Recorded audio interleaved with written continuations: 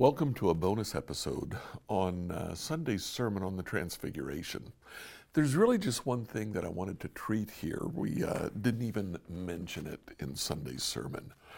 In Mark chapter 9, verse 12, right after the Transfiguration, they're coming down off the mountain.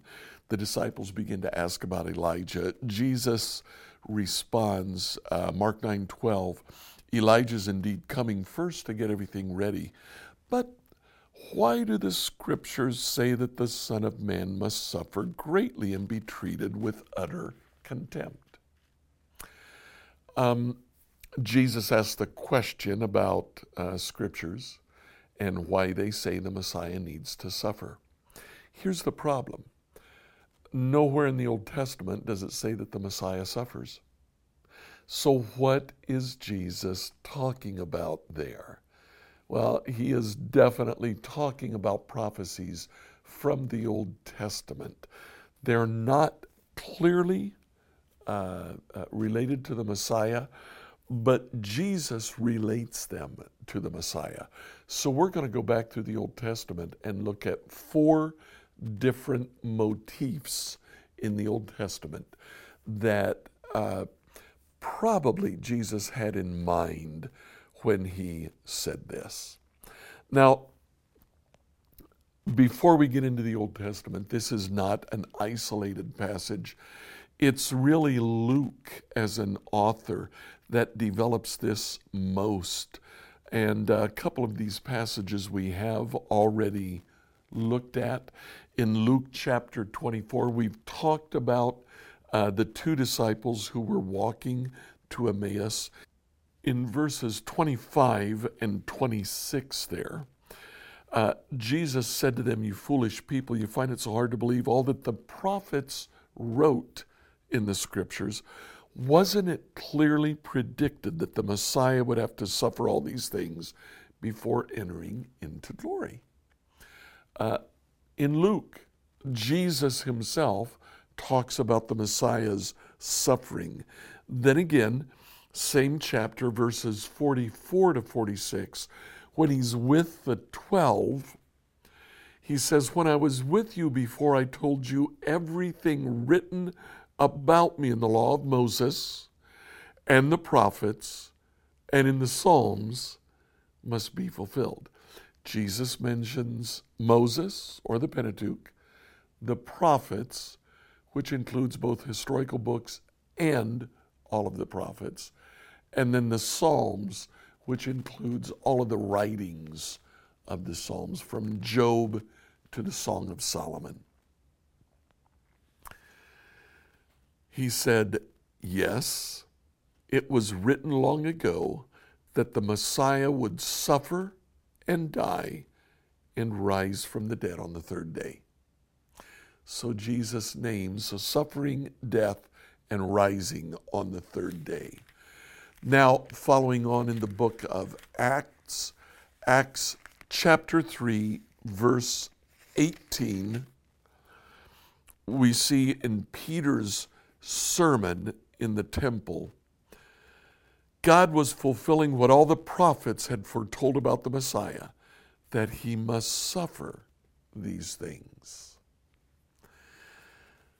Acts chapter 17, verses 2 and 3.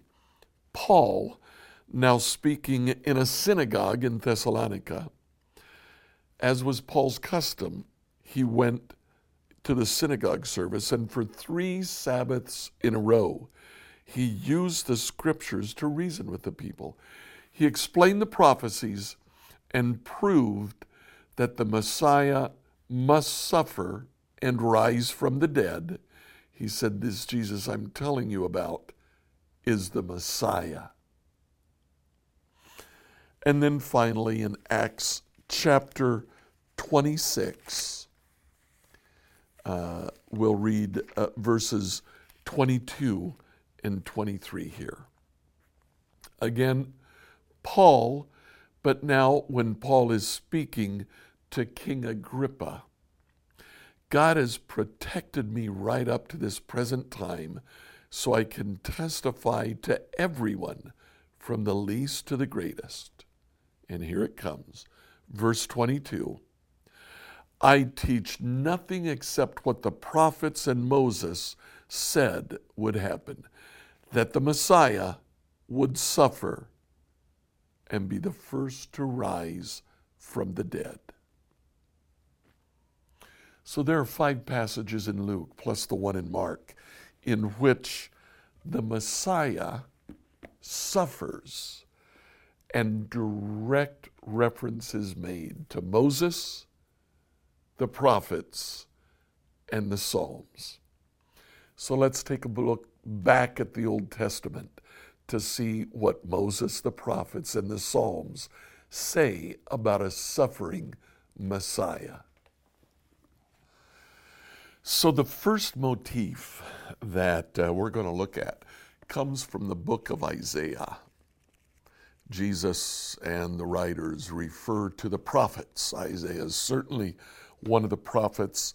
The second half of the book of Isaiah, from Isaiah 40 through 66, we have 5 songs of the servant of the Lord. 3 of those songs make reference to that servant's suffering.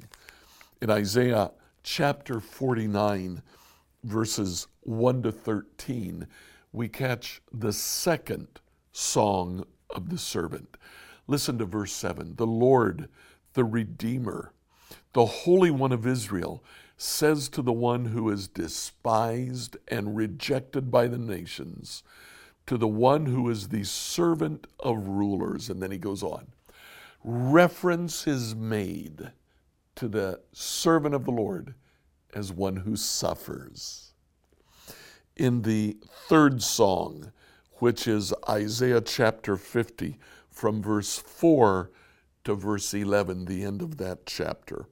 In verse 6, the servant of the Lord says, I offered my back to those who beat me, and my cheeks to those who pulled out my beard.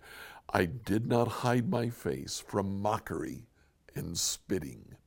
Again, the servant of the Lord suffers for his message. The fourth song is probably the most famous. It begins in Isaiah 52, verse 13, and runs through the end of Isaiah 53, verse 12. Several of the verses that we find here from 52:14, they were amazed when they saw him.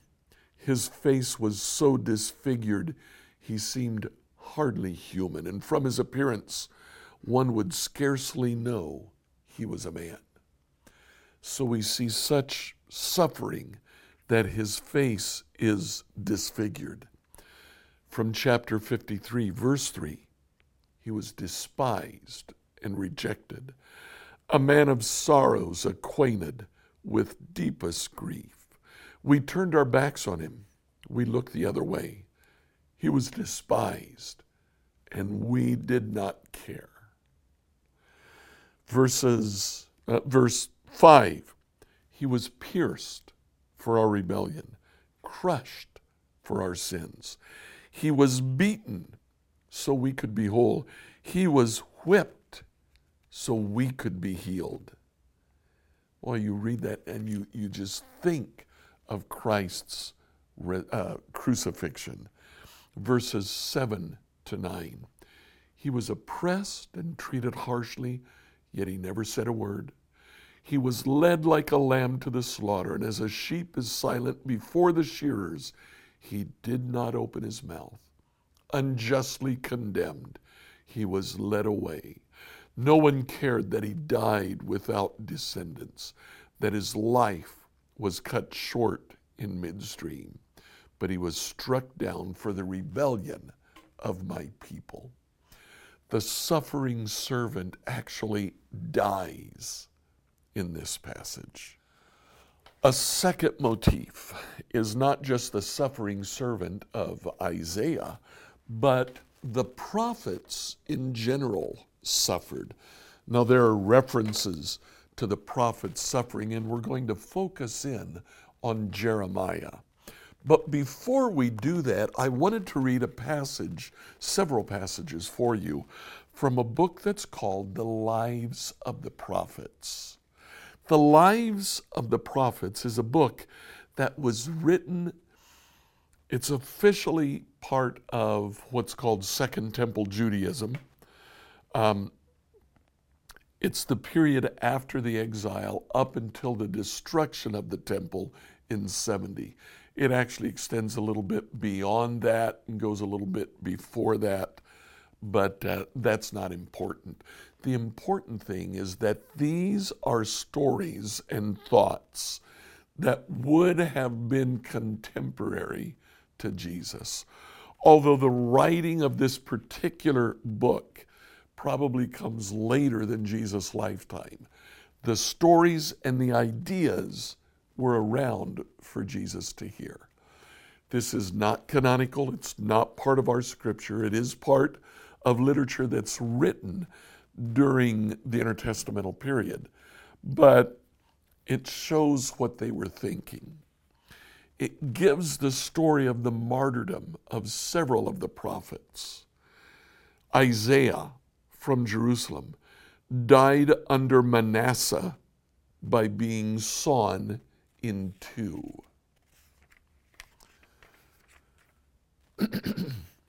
Jeremiah was from Anathoth.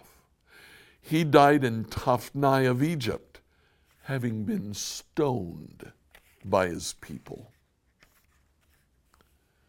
Ezekiel. This man was from the land of Arira, of the priests. He died in the land of the Chaldeans during the captivity after having prophesied many things to those in Judea. The ruler of the people Israel killed him there as he was being reproved by him concerning the worship of idols. Other prophets are mentioned, prophets like Daniel and Hosea, but it says of them that they died in peace. But when it comes to Micah, Micah the Morathite was of the tribe of Ephraim. Having done many things to Ahab, he was killed by Joram his son at a cliff. Then Amos was from Tekoa. When Amaziah had tortured him sorely, at last his son also killed him with a club by striking him on the temple. Other prophets are mentioned who died at peace, but we end with Zechariah. Zechariah was from Jerusalem, son of Jehoiada the priest. Joash the king of Judah killed him near the altar. Matthew chapter 3, verse 35 mentions this.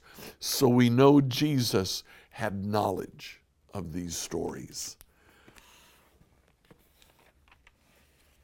Prophets suffered. We're going to look specifically at the prophet Jeremiah. During Jeremiah's prophecy, he actually writes of some of the difficulties that he had as a prophet. From Jeremiah chapter 11, starting to read in verse 18, then the Lord told me about the plots my enemies were making against me. I was like a lamb being led to the slaughter. I had no idea that they were planning to kill me. Jeremiah refers to plots against his life. Some of those plots are actually carried out. In Jeremiah chapter 18, verse 18, the people said, "Come on, let's plot a way to stop Jeremiah. We have plenty of priests and wise men and prophets. We don't need them to teach the word and give us advice and prophecies. Let's spread rumors about him and ignore what he says." Then finally, Jeremiah chapter 26 tells the story of how Jeremiah was taken to the king's court, tried, and found guilty. Then in Jeremiah chapter chapter 37, we have Jeremiah who is called by the king. He is accused by the priest Hananiah. He's condemned to die, and they drop him in a cistern where he is going to die. Friends of Jeremiah sneak him bread and eventually even dare to lower a rope and pull Jeremiah out of the cistern in which he's been now for weeks. Jeremiah was one of the prophets who suffered. In an interesting take on the book of Jonah, Jesus actually quotes Jonah. They come to Jesus, they ask him for a sign that they might follow him.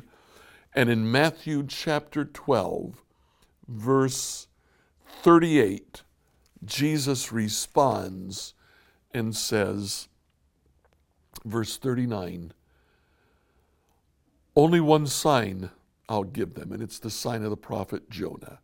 As Jonah was in the belly of the great fish for 3 days and 3 nights, so will the Son of Man be in the heart of the earth for 3 days and 3 nights. Some believe, and Jesus may have been one of those, that Jonah was actually dead in the belly of the fish. The belly of the fish vomited Jonah up on dry land, and the Lord brought him back to life after 3 days. And so, Jesus relates that to a suffering prophet who dies and is resurrected after 3 days. The third motif that we'll look at comes from Moses. Jesus and Luke actually refer to Moses by name, to the prophets, and to the Psalms. Here in the third motif, we will look at Deuteronomy chapter 18, verse 15.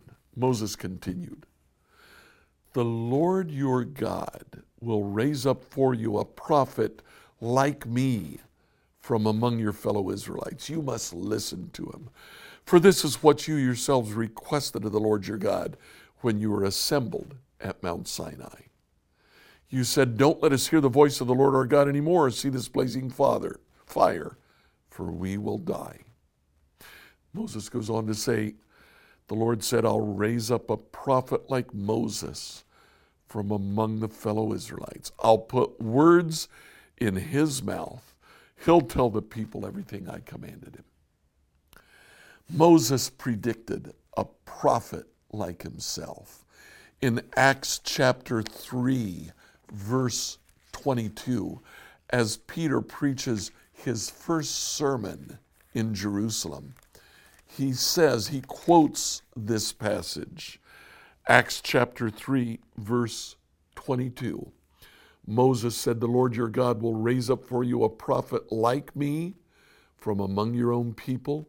Listen carefully to everything he tells you. Moses said, anyone who will not listen to that prophet will be cut off from God's people. Peter goes on to say, God raised up Jesus. Now, it's interesting that in Deuteronomy 18:15 and again in Acts 3:22, the Lord your God will raise up a prophet. This is the very same word that is used to describe the resurrection of Jesus. God raised up Jesus. Very same word. So it's obvious how they make this connection. Later in the book of Acts, chapter 7, starting in verse 20, Stephen is making a defense of Christianity before the Jews who are about to stone him. And starting in verse 20, he begins to talk about Moses. Listen to some of the things that Stephen says about Moses. In verse 27, after describing how Moses killed an Egyptian to defend an Israelite, the next day he went back and he found two Israelites fighting with each other and he tried to stop them. But the man in the wrong pushed Moses aside. Who made you a ruler and a judge over us, he asked. Are you going to kill me as you killed that Egyptian yesterday? Moses was rejected by the very people that he was trying to defend. Later on in verse 35, God sent back the same man, Moses, that his people had previously rejected when they demanded, who made you a ruler and a judge over us? God sent Moses to be their ruler and savior. Notice the similarities here with Jesus. His people rejected Moses, but God sent him as a savior. His people rejected Jesus, but God sent Jesus as savior. And so, in verse 37, Stephen also quotes Moses himself told the people of Israel, God will raise up for you a prophet like me from among your own people. Stephen goes on to explain that that prophet is Jesus. Verse 39, our ancestors refused to listen to Moses. They rejected him and wanted to return to Egypt. Stephen goes on, he talks about Jesus.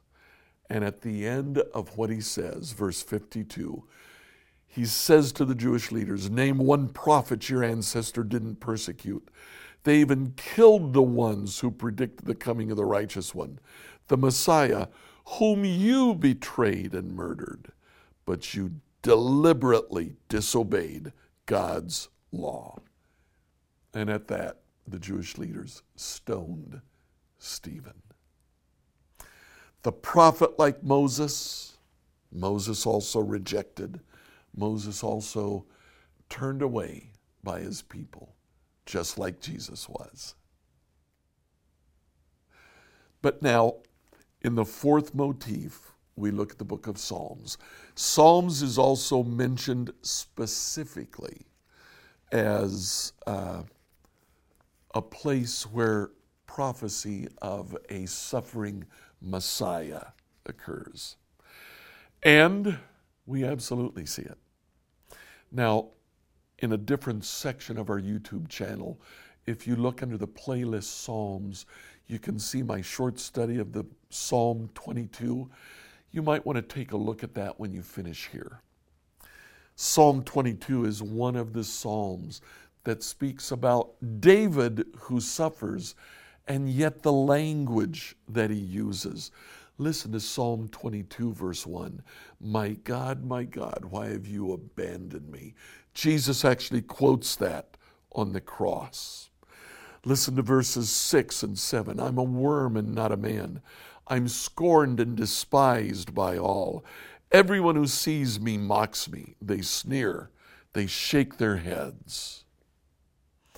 Verse 14, my life is poured out like water. All of my bones are out of joint. That's actually quoted around the crucifixion. And then verse 18, they divide my garments among themselves and throw dice for my clothing. Also quoted during the crucifixion. Psalm 22 tells of David who suffers, and the Messiah, David's son, also suffers. Psalm 118, very similar. Give thanks to the Lord, for he is good. But listen to some of these verses. Verse 5, in my distress I prayed to the Lord, and the Lord answered me and set me free. Verses 10 and 11. Though hostile nations surrounded me, I destroyed them all with the authority of the Lord. Yes, they surrounded and attacked me, but I destroyed them all with the authority of the Lord. Verse 13, my enemies did their best to kill me, but the Lord rescued me. Then verse 22, the stone that the builders rejected has now become the cornerstone. This is the Lord's doing. It's a wonderful thing to see. Again, this verse is quoted in reference to Jesus, the Messiah. These two Psalms, 22 and 118, together with Psalms like Psalm 38, Psalm 41, Psalm 69, Psalm 88 and 89, and Psalm 109, all tell of David who suffers, and they are extended to David's son, the Messiah, who also suffers like David did. So if we look back at these four motifs, the suffering servant in Isaiah, the suffering prophets, the prophet like Moses. Moses also suffered and was rejected. And finally, the Psalms that refer to David's suffering and the suffering of his progeny, the Messiah. Apparently, Jesus and the early church drew from all of these motifs and said, when the Messiah comes, at least initially, he's rejected, he's abused, he suffers, and he dies. Jesus himself said, the sign of Jonah, he was dead for 3 days, and then he came back to life. The early church picks up on all of that. So when Jesus talks about how it's clear in the Old Testament that the Messiah would suffer, die, and rise from the dead, these are most likely the passages that he was referring to.